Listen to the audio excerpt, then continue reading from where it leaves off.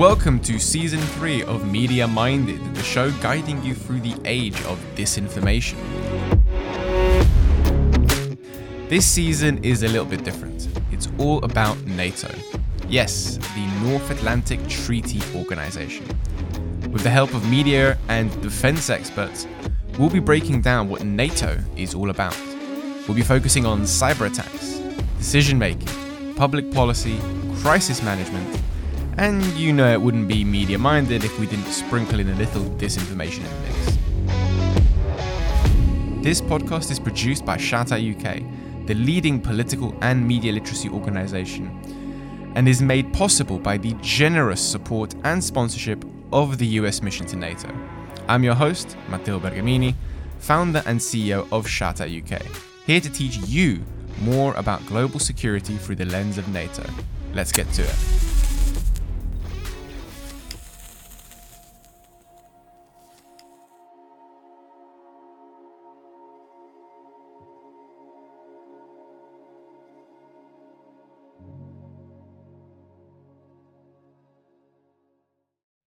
Hello everyone, so I am joined today by Piers Cazalet. Piers joined the international staff of NATO as Head of Press and Media and Deputy Spokesperson.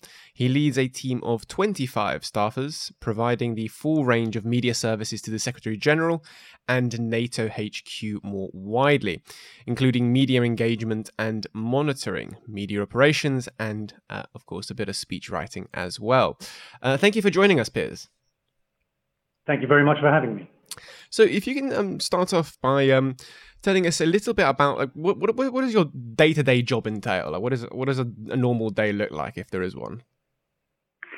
Well, first of all, I think I'd start by saying there is no thing as a normal day, largely because we depend very much on what's going on in the media and what's driving the media on any particular day.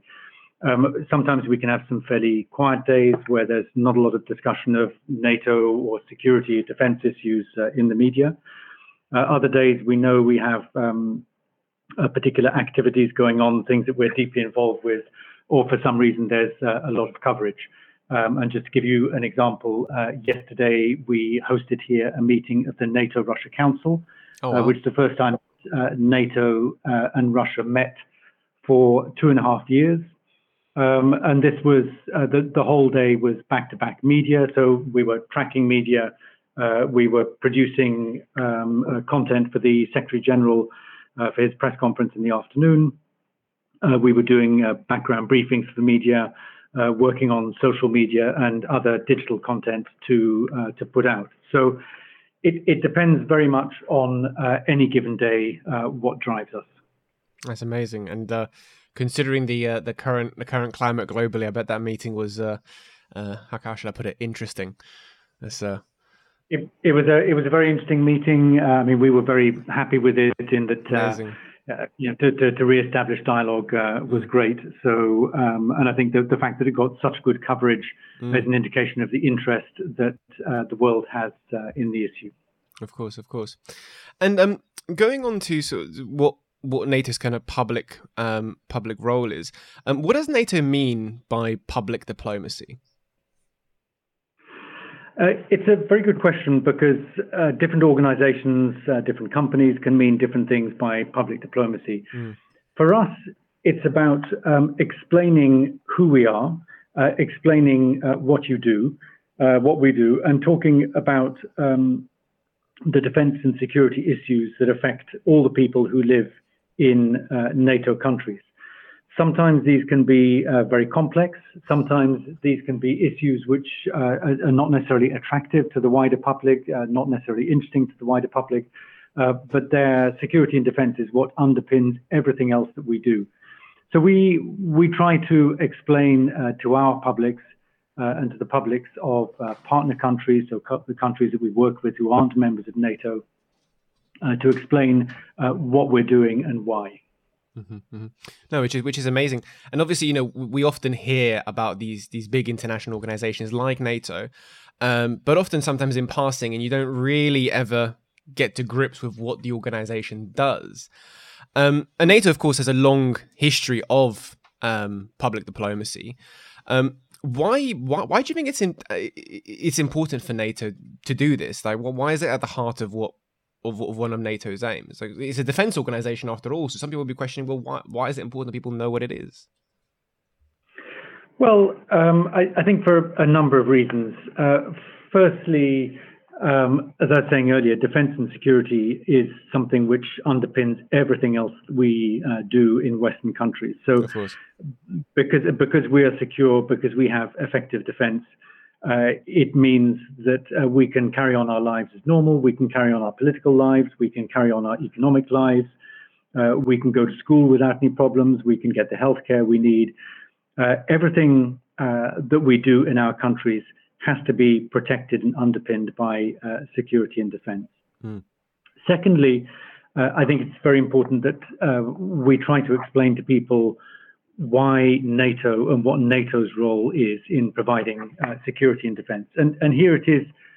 It's a very unique organization based around the concept of what we call collective defense, which basically means of the 30 member states who are members of NATO, if any one of those member states is attacked, then the other 29 member states will come to the defense of that country. Now, in practice, this has only happened once in NATO's 72 years of existence, and this was in 2001 after the United States was attacked by Al-Qaeda with the September 11th attacks.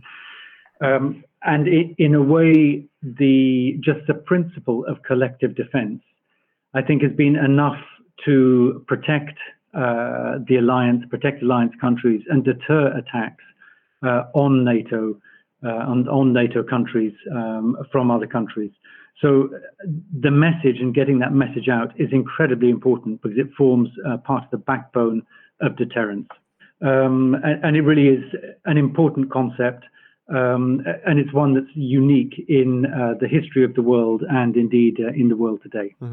No, definitely. And it's, and you know, learning about these things is, I would argue, really important just because often we are, you know, very privileged in the countries we live in. We've got a lot of rights and freedoms and so forth. And often we can forget where those come from and, or how they originated rather, and why we still got them today. So understanding, you know, that this stuff isn't a guarantee. It's not like it's a natural state of being in the sense that, you know, any given moment, you know, some of our rights could be eroded, or you know, these things are there for a reason, and there are organizations and so forth that are protecting, amplifying, and so forth. So I could definitely agree with that. And on the kind of purpose of public diplomacy, how does NATO promote democracy abroad through either kind of direct engagement, both online and in person? Yes, I mean we have a number of tools for doing it. Firstly, I think it's interesting to go back to the beginning of NATO, and NATO started in 1949, and just look and see how public diplomacy has developed in those years. And in 1949, when NATO first started, and the first enlargements were then in 49 and then 1952. So shortly afterwards, there was a big effort to try to explain NATO to what were then called home audiences. And interestingly, there was at the time, there was a NATO public diplomacy van that went around, and literally it was a massive great van, or like a big bus, with all sorts of public diplomacy material in the language of the country that it was in. And it would drive around from town to town, and people would go, NATO people would be on the bus, they would talk to local audiences, they would give out leaflets and information and try to engage with the public at that level. That's amazing. Like a road trip, like a NATO tour bus. like a road show. It would have been absolutely fascinating, and it would have been great fun to do that at that time. However, public diplomacy has moved on since then. We've now leaped forward through later on in the 1950s and 60s. We had the development of television in particular. More mass production of newspapers through the 1980s, and then from the 1990s, 2000s, the internet, of course, and the burgeoning of social media, in particular in the last sort of 10, 15 years. So the tools for getting across messages have changed dramatically in the last 72 years. We focus now much more on social media and digital in particular. We try to talk to selections of different audiences for different reasons, and we may produce different materials or different approaches, always with the same core principles, the same core substance, if you like, but sometimes a different approach, a different color to what we're getting across in our public diplomacy. So we work quite a lot directly with major newspapers who are read by opinion formers and decision makers, so government figures, senior figures. We also work a lot with, if you like, more popular channels, more popular newspapers, more popular TV channels who can reach broader audiences. And then, as I mentioned, we work increasingly now digitally and on social media channels, in particular Instagram, Twitter, Facebook, depending on the different audiences we want to reach. We focus mostly on the audiences of NATO member states, so the 30 countries who make up the members of NATO. But we do a lot as well with what we call partner countries. So these are in particular neighboring countries, for example, in the Middle East and North Africa, but also in Eastern and Central Europe, in particular Georgia, Ukraine. And we have a particular outreach to Russian audiences as well, where we try to explain NATO to Russian audiences. And you mentioned home audiences. Do you mean citizens that are in the member state countries? Correct. Yeah, people who live in NATO countries. Yeah. And I'm guessing the focus with the Russian audience is the kind of historic relationship that Russia has with NATO and vice versa. I'm guessing is the reason for that. And it's a lot, but because there's a lot of disinformation in Russian media about what NATO is and what NATO does, what our objectives are. So we try to explain ourselves and what we're doing and why. We try to beat back some of that disinformation as well. It's a challenge given that the media space in Russia is increasingly controlled. I was going to say that's a hell of a task. Yeah. I mean, there's less and less media freedom, and even in the time I've been in this role for the last sort of 5 years, I've seen it eroding dramatically.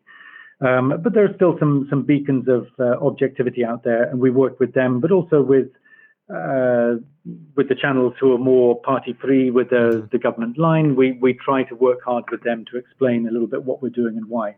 So, for example, coming back to the big event we had yesterday, the big meeting of the NATO-Russia Council, where we had Russian ministers here in NATO for negotiations, and we worked very hard with the Russian media that they brought with them to explain NATO's position.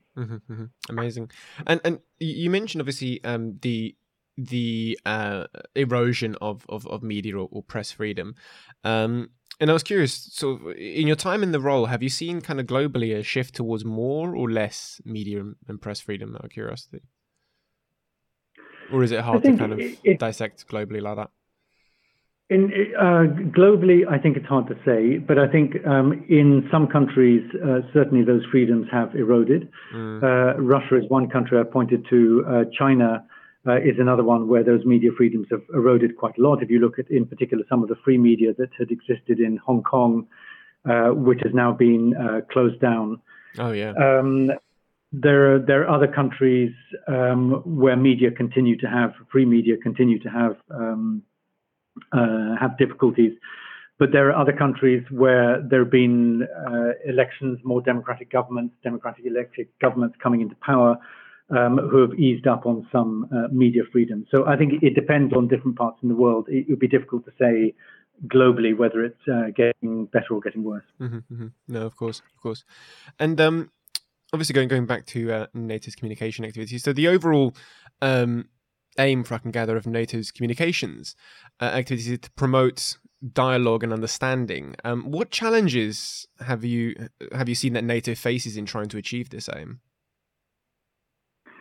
Well, there are a number of challenges. I think with our own audiences, so audience in NATO home countries, Sometimes there's a misperception of what NATO is about, that it's considered to be an entirely military organization. We are, in fact, a political military, which may sound like a subtle distinction, but it's about diplomacy as much as it is about military. Of course. So sometimes we have to work quite hard to explain to people that there are strong political and diplomatic elements to what we do. It's not just a military organization. Sometimes we have to work hard to explain our aims and the reasons for our aims as well. And historically, we look back to a case like the Kosovo campaign back in 1999. So 23 years ago, where NATO conducted a military campaign against Serbia to try to stop the atrocities that were taking place in Kosovo. Here, it was a huge public diplomacy battle with the Serbs to explain what we were doing and why. I think now, after almost a generation, people understand much better what NATO was trying to achieve, and indeed what it has achieved in the time since then. The region has been peaceful since then, but public diplomacy played a big part in trying to explain that to our audiences, as well as audiences in Serbia, audiences in other parts of the region. One of the other challenges for us, I think, and it comes back to something I hinted at earlier, is that sometimes a lot of audiences in our countries are not particularly interested in security or defense issues. Sometimes security can just be kind of taken for granted. If people live in countries which are peaceful, where everything works reasonably well, the trains run reasonably on time, you can get to see your doctor, your kids can go to school, etc. You take security for granted. You don't particularly think about what it is that produces that and what it is that guarantees that. And in that sense, in NATO countries, in particular for the last generation, we've been very, very lucky that we've had that security and that it's something that we have been able to take for granted. But sometimes we have to remind people that there are security issues, there are security challenges, and you need an organization. You need, firstly, national defense, but then you need an organization like NATO that can help underpin some of that security. From my own perspective, I was brought up in the 1980s. My parents grew up in the aftermath of the Second World War. I grew up in the 1980s, and it was always something in our family that the kind of specter of the Second World War that both my grandparents fought in was always there, and it was always discussed. And there was always a reminder of the challenges and suffering that Britain, as a country at the time, had suffered then. And in the 1980s, at the height of the Cold War, it was all the insecurity that was felt in Western Europe and in Eastern Europe as well, by the tensions between the two blocs.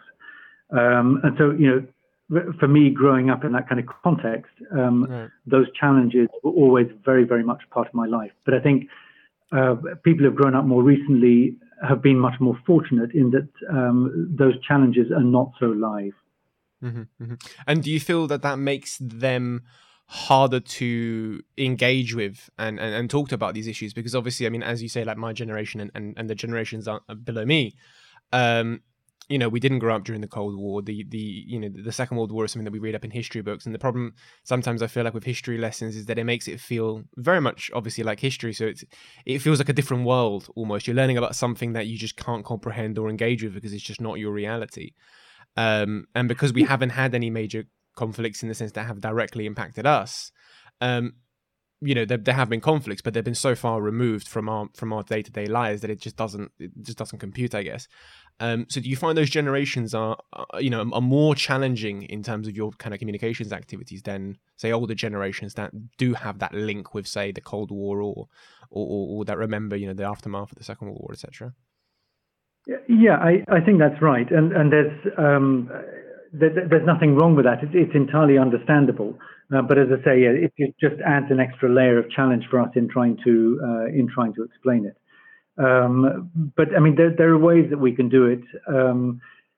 Also, we don't want to overly frighten people and say that the world is an incredibly dangerous place or everything's about to blow up. It's not that, but it's just trying to talk to people about some of the challenges that do exist, but then how national defense and organizations like NATO are prepared, are ready, are standing up to try to face up to some of those challenges. So yeah, sometimes it can appear to be a little bit abstract to younger generations. And in particular, if they don't have the kind of family experience of parents or grandparents who have experienced war at first hand, then yeah, it's an added challenge. Mm-hmm, mm-hmm.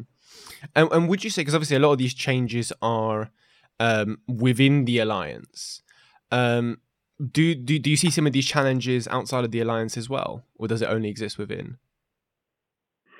I think, outside the alliance to a certain extent as well, but there are parts of the world very close to NATO, for example, the Balkans or the Middle East, which have experienced war much more recently, and people have that very direct experience and know the pain and suffering that wars can cause in their countries.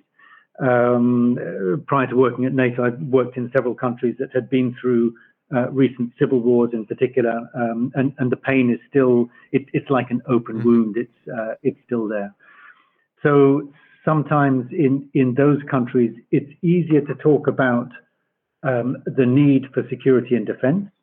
But what then sometimes gets more complex is talking about how societies can work together and build something together on common foundations. Mm-hmm, mm-hmm. Amazing. And speaking of, obviously, we talked a lot about kind of individual freedoms and kind of human rights, these kind of these things that NATO strives to secure in terms of, obviously, lasting peace in Europe, common values like individual liberty, democracy, human rights, and the rule of law, of course. How does NATO disseminate these values within member states, would you say? It's a good question, and actually it's something that is quite debated within NATO. We have our founding treaty. It's called the North Atlantic Treaty, or the Washington Treaty, which was written and signed in 1949. So many years ago, just after the Second World War. And I think in a way you have to kind of cast your mind back historically to what life might have been like after the devastation of the Second World War. And the opening, what we call the preamble of the treaty, which is sort of the opening paragraph of the treaty, talks about nations and their desire to live in peace with all peoples and all governments, determined to safeguard the freedom, common heritage, and civilization of their peoples, founded on the principles of democracy, individual liberty, and the rule of law. So this is, if you like, the underpinning foundation of the treaty that then goes on to talk about the need for national defense and the need for collective defense. But beyond that, NATO doesn't have any other treaties or any other legal obligations that bind member states to those principles of democracy, individual liberty, and the rule of law. There's also So in that sense, we're very different from organizations such as the European Union, the EU, right, or the OSCE, the Organization for Security and Cooperation in Europe, both of which have more legal frameworks around democracy, liberty, and rule of law. Mm-hmm. We just have these words in the preamble, but they are a founding principle for the alliance, and we work very, very hard to maintain those as principles and maintain the idea of the importance of these principles. Historically, there have been times where member states of NATO have been through dictatorships. We look back to the 1950s, 60s, and even the early 70s. For example, in Greece and Turkey at different times, but there are other examples too. Where, if you like, there have been challenges to democracy, individual liberty, and the rule of law. There are some commentators who say that even now, even in 2022, there are some NATO countries that face challenges on these basic principles. Now, to an extent, you can have a debate about what do you mean exactly by democracy, how do you define individual liberty, what do you mean by the rule of law. But I think it's fair enough to say that there are challenges. There have been historically challenges in NATO countries, and there are challenges today. The important thing for us is that we continue to talk about these principles. We continue to highlight the fact that they underpin everything else that we do, while accepting that different countries at different times may have particular challenges that they are facing. And if you look historically, where NATO countries have, for example, have reverted to dictatorships, after a while, history has moved on and they've come back to being democracies. So in the longer term, I think NATO has been very well placed in terms of promoting the principles of democracy, individual liberty, and the rule of law. You can look at particular slices, and those slices don't necessarily look so good, those slices of history.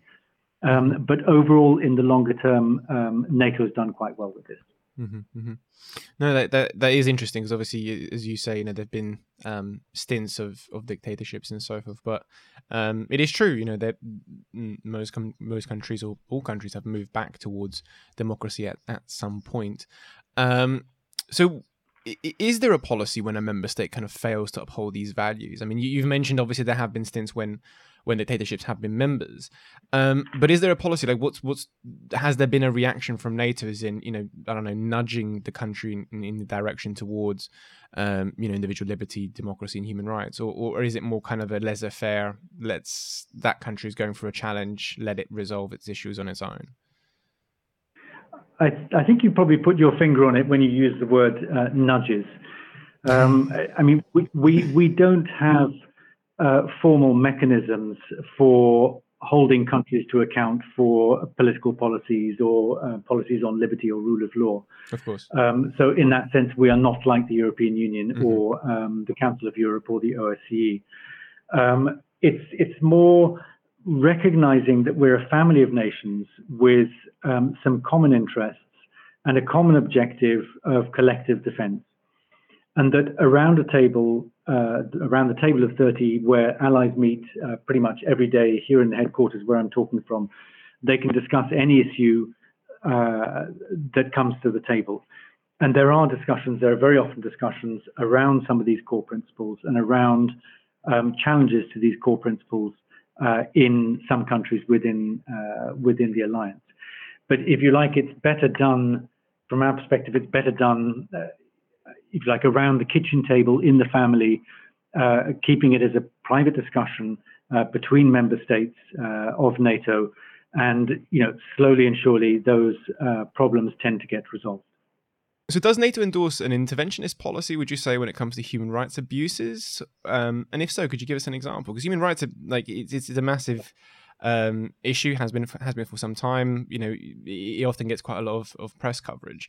And I was wondering what does NATO's kind of position on either being more interventionist or kind of and if so, are there any examples that you can think of? Well, where we've had interventions in the recent past, and I mean, I talk about the last 20, 25 years, they've tended to be, if you like, security or defense problems with a human rights angle or a human rights element, I would say, rather than saying that there was a human rights problem that then led NATO to an intervention. The two cases I'd draw your attention to, Kosovo, which I've mentioned before, which was in 1999. Actually, we can even go back before to the civil war in Bosnia in the early 1990s, where NATO eventually sent a peacekeeping force when there'd been enough of diplomatic progress for a force to be sent. That force participated in helping end what was a brutal civil war with hundreds of thousands of people who had been killed, and where there were some horrendous human rights abuses, the worst human rights abuses on European territory since the Second World War. But it was more, if you like, the intervention was more about security and stability in the Balkan region rather than specifically driven by human rights. Right. in Kosovo in 1999. Similarly, there have been a number of diplomatic attempts which had not been successful at all. In the end, NATO initiated a military campaign against Serbia and the Serbian military based in Kosovo to draw an end to what were horrific human rights abuses. But again, it was about security and stability of the whole region. And then finally, I'd mention Libya in 2011. This was actually a campaign which was started by a number of European nations, a military campaign started by a number of European nations, which was concerned about the growing civil war in Libya, including some real and potential massive human rights abuses by the then Gaddafi regime out of Tripoli, which led to a military intervention, which eventually brought an end to the war of that phase. Mm-hmm, mm-hmm. So it's quite often, I mean, with the examples that you've given, it's quite often that, security and stability almost goes hand to hand with potentially stopping human rights abuses, would you say? It's almost like it's essentially, I think, you can get human rights abuses at different levels, and I mean, these happen sadly on a daily basis, including in some European countries, some partner countries. Sometimes they're at a level that can be dealt with by organizations like the OSCE. Other times they can be dealt with by or responded to by more economic and political measures through organizations like the European Union. But they really have to get to a very dramatic level if a military intervention is required, generally endorsed by the United Nations. Mm-hmm. And this is when NATO has a role. Of course. No, that makes perfect sense. And one another thing I wanted to talk about is, of course, nuclear weapons. We mentioned, not scaring everyone. So I think this is quite a nice topic to move on to. But nuclear weapons committed to NATO's defense have been, of course, reduced by more than 90% since the height of the Cold War. How do you balance defense strategy and non-proliferation aims? It's a fascinating question, and it's one that we're constantly considering and reevaluating. But I would cast it in terms of thinking about how a country and an organization such as NATO can provide defense and security at the minimum possible level of defense expenditure. Mm. So if you like, nobody wants to have excess weapons. Nobody wants to have weapons that they don't need. Nobody wants to have redundant weapons. These are expensive. They can be difficult to maintain. You need a lot of people to maintain them, etc. So every country strives to have the right balance between security and defense, while at the same time minimizing its military capabilities and its requirements for weaponry. This includes nuclear weapons as well. And this is why we've been able to reduce the number of nuclear weapons by 90% since the end of the Cold War, as you said. If you look back historically towards the end of the Cold War, and in particular in the 1980s and the challenges faced in the 1980s, there was a massive military buildup in the Soviet Union and on the US side and across NATO Europe as well. This included nuclear weapons. There were growing arsenals on both sides. I myself grew up in a part of the UK that was a couple of kilometers away from an American nuclear weapons base. We had, I think it was 96 cruise missiles, nuclear-tipped cruise missiles, basically in my back garden. Wow. Now, the quantity of nuclear weapons across across the alliance as a whole, including the US, but in particular in Europe, has dropped dramatically. And we've been able to do this because the amount of weaponry and the type of weaponry has dropped on both sides. So the Soviet Union, when it dissolved, gave up substantial parts of its arsenal. It kept some nuclear weapons, but it gave up substantial parts. The Americans reduced their nuclear weapons, and the nuclear weapons they had based in Europe, which are now reduced to really a bare minimum. Mm-hmm. It's been cost effective, which means that money has been able to be spent on other priorities such as health and education, while still maintaining a sufficient level of security and defence for NATO members. Mm-hmm, mm-hmm. And it's a fascinating balance that you're talking about there, because people can almost be forgiven in thinking that it's all about just dumping as much money as possible and dumping as much resources as possible into defence. And actually, there is a balance, because no one wants to be as you say, bloated with arms and bloated with, because at the end of the day, you're kind of throwing money away at that point. You need that, as you say, you need that kind of balance, and it's better to have a small but effective, stockpile and defense policy than being massively overinflated, because it can also turn people's public opinion against defense, rather than actually understanding that this is something that's needed to protect everything else. Yeah, exactly. And this is what countries, they're constantly assessing this and constantly working out what their real requirements are. Mm-hmm. Exactly. And obviously NATO actively contributes to effective, verifiable arms control, disarmament, as we already talked about, non-proliferation efforts through its policies, activities, and its member countries. What role would you say does public diplomacy play in the effort to reduce nuclear stockpiling? It plays quite a big role. Largely, once again, it's explaining the policies of NATO as an organization and the policy of NATO countries as well.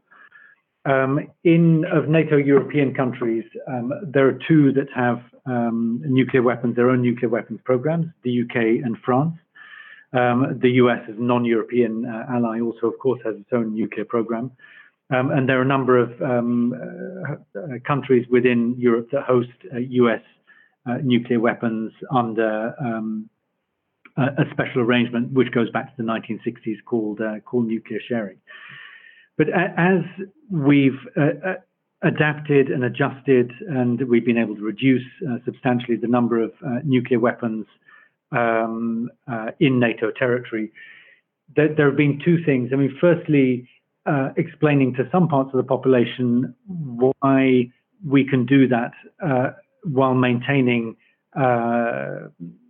sufficient defense and security for our countries, so that people aren't frightened that we're giving up a deterrent, we're giving up something that's going to make us weaker or more vulnerable as a result. Explaining to people and persuading people why the minimums that we now have are still an effective and credible deterrent. But I think we also have to recognize there are substantial constituencies in all NATO countries, but in particular in European NATO countries, that don't understand or approve of the need for nuclear weapons as a deterrent. So we still have a lot of explaining that we need to do on deterrence policy. So why we have nuclear weapons, why we have them in the configuration that we have, what they're for, which are, so say, deterrent weapons, and trying to explain to people the value of those weapons in the wider context of our security and defense. Mm-hmm, mm-hmm. Yeah, it's almost as if being caught, between a rock and a hard place, in the sense that you've got on the one side people that are, that want more of a deterrent, that need explaining as to why, as you say, a cut in these say arms or whatever, doesn't mean that you can't effectively defend the alliance still. Whilst on the other side, as you explain, you've got people that are saying, well, actually, we just don't need nuclear weapons, full stop. And it's kind of finding that balance almost within communications or whatever else to try and find out what the majority would want and what the majority think we need almost. Exactly. And sometimes within individual countries, it can be fairly straightforward to get the balance. And I think, within the UK, for example, it's fairly straightforward to get that balance. Within other countries, such as Germany, the debate is even hotter, and it's much more difficult at a political level as well as at a public level. But then you can also, if you go further east, if you look at countries like the Baltic states or Poland, who feel a very real threat day by day from their eastern neighbor, Russia. Populations there, as well as the government, but populations, you speak to individual people, for them this can be an existential issue, that their country, they're frightened their country will not exist without sufficient deterrence and defense. And this is what NATO is able to provide. And to a certain extent, for us, public diplomacy in these countries is relatively easy from that point of view, because people there understand the importance of deterrence. They understand the importance of defense. They understand the importance of what NATO does, including holding the nuclear deterrent in other countries across the alliance. So there, it's a lot easier. Mm-hmm, mm-hmm, mm-hmm. Yeah, and it almost goes back to what we were saying earlier about different generations, and this is different geographical locations, because obviously those countries are in a position geographically just that ordinary people can feel the kind of threat or the possibility of a threat much more so than if you're, say, living in the UK or France or Germany or whatever. So you suddenly start to see the need, or you start to understand why defense and security is a part of policies and it's also very much a part of our setup, our democracy, because these kind of things need to be protected. NATO, obviously, NATO and allies are parties to the conventional armed forces in Europe treaty, the Treaty of the Non-Proliferation of Nuclear Weapons, the Chemical Weapons Convention, the Biological Weapons Convention, and other treaties and agreements that promote arms control, disarmament, and non-proliferation. What role do these committees play in facilitating dialogue within the public, would you say?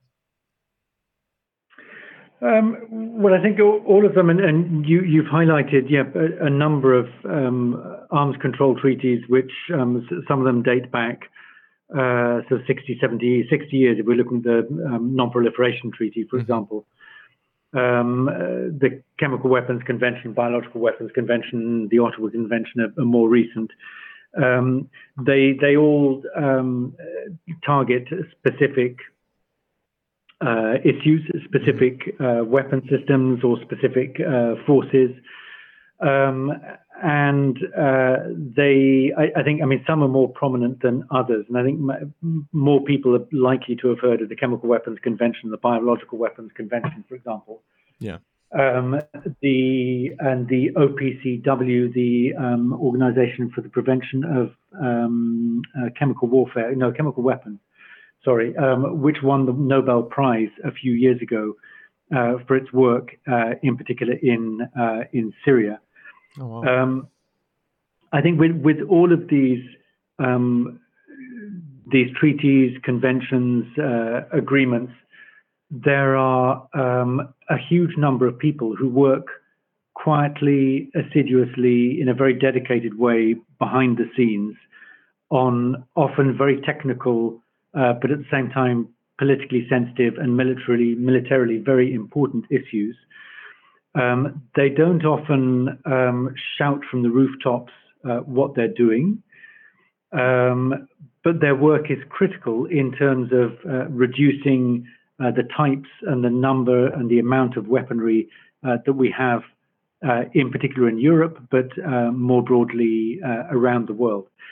Sometimes their work is it's very, very slow pace. If you look at the Non-Proliferation Treaty, for example, which has been going for decades. But over time, the work done by these people within these treaties or these organizations has been critical for reducing a range of military threats around Europe. Mm-hmm, mm-hmm. No, thank you for that. And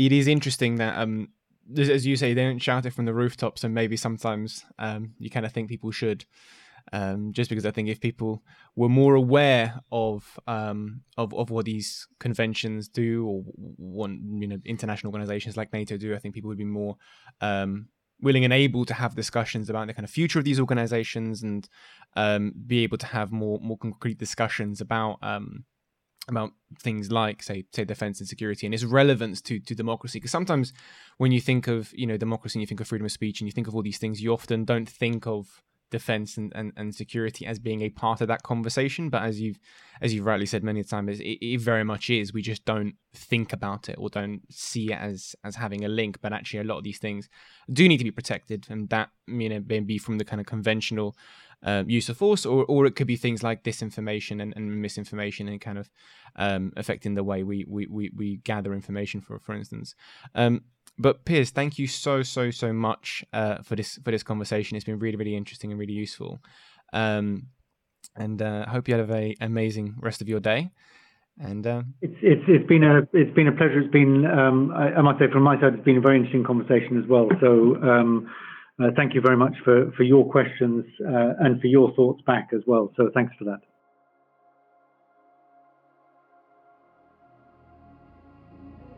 Thank you for listening to Season 3 of Media Minded, the show guiding you through the age of disinformation. This podcast is produced by Shoutout UK and edited by Sabina Mackenzie-Brown. Make sure to follow Shoutout UK on Twitter and Instagram to get updates on all our upcoming episodes. And don't forget to subscribe to the Media Minded podcast on Spotify, Apple Podcasts, or wherever you get your podcast fixed. This podcast is made possible by the generous support and sponsorship of the US mission to NATO. Thanks for listening, and remember, stay informed.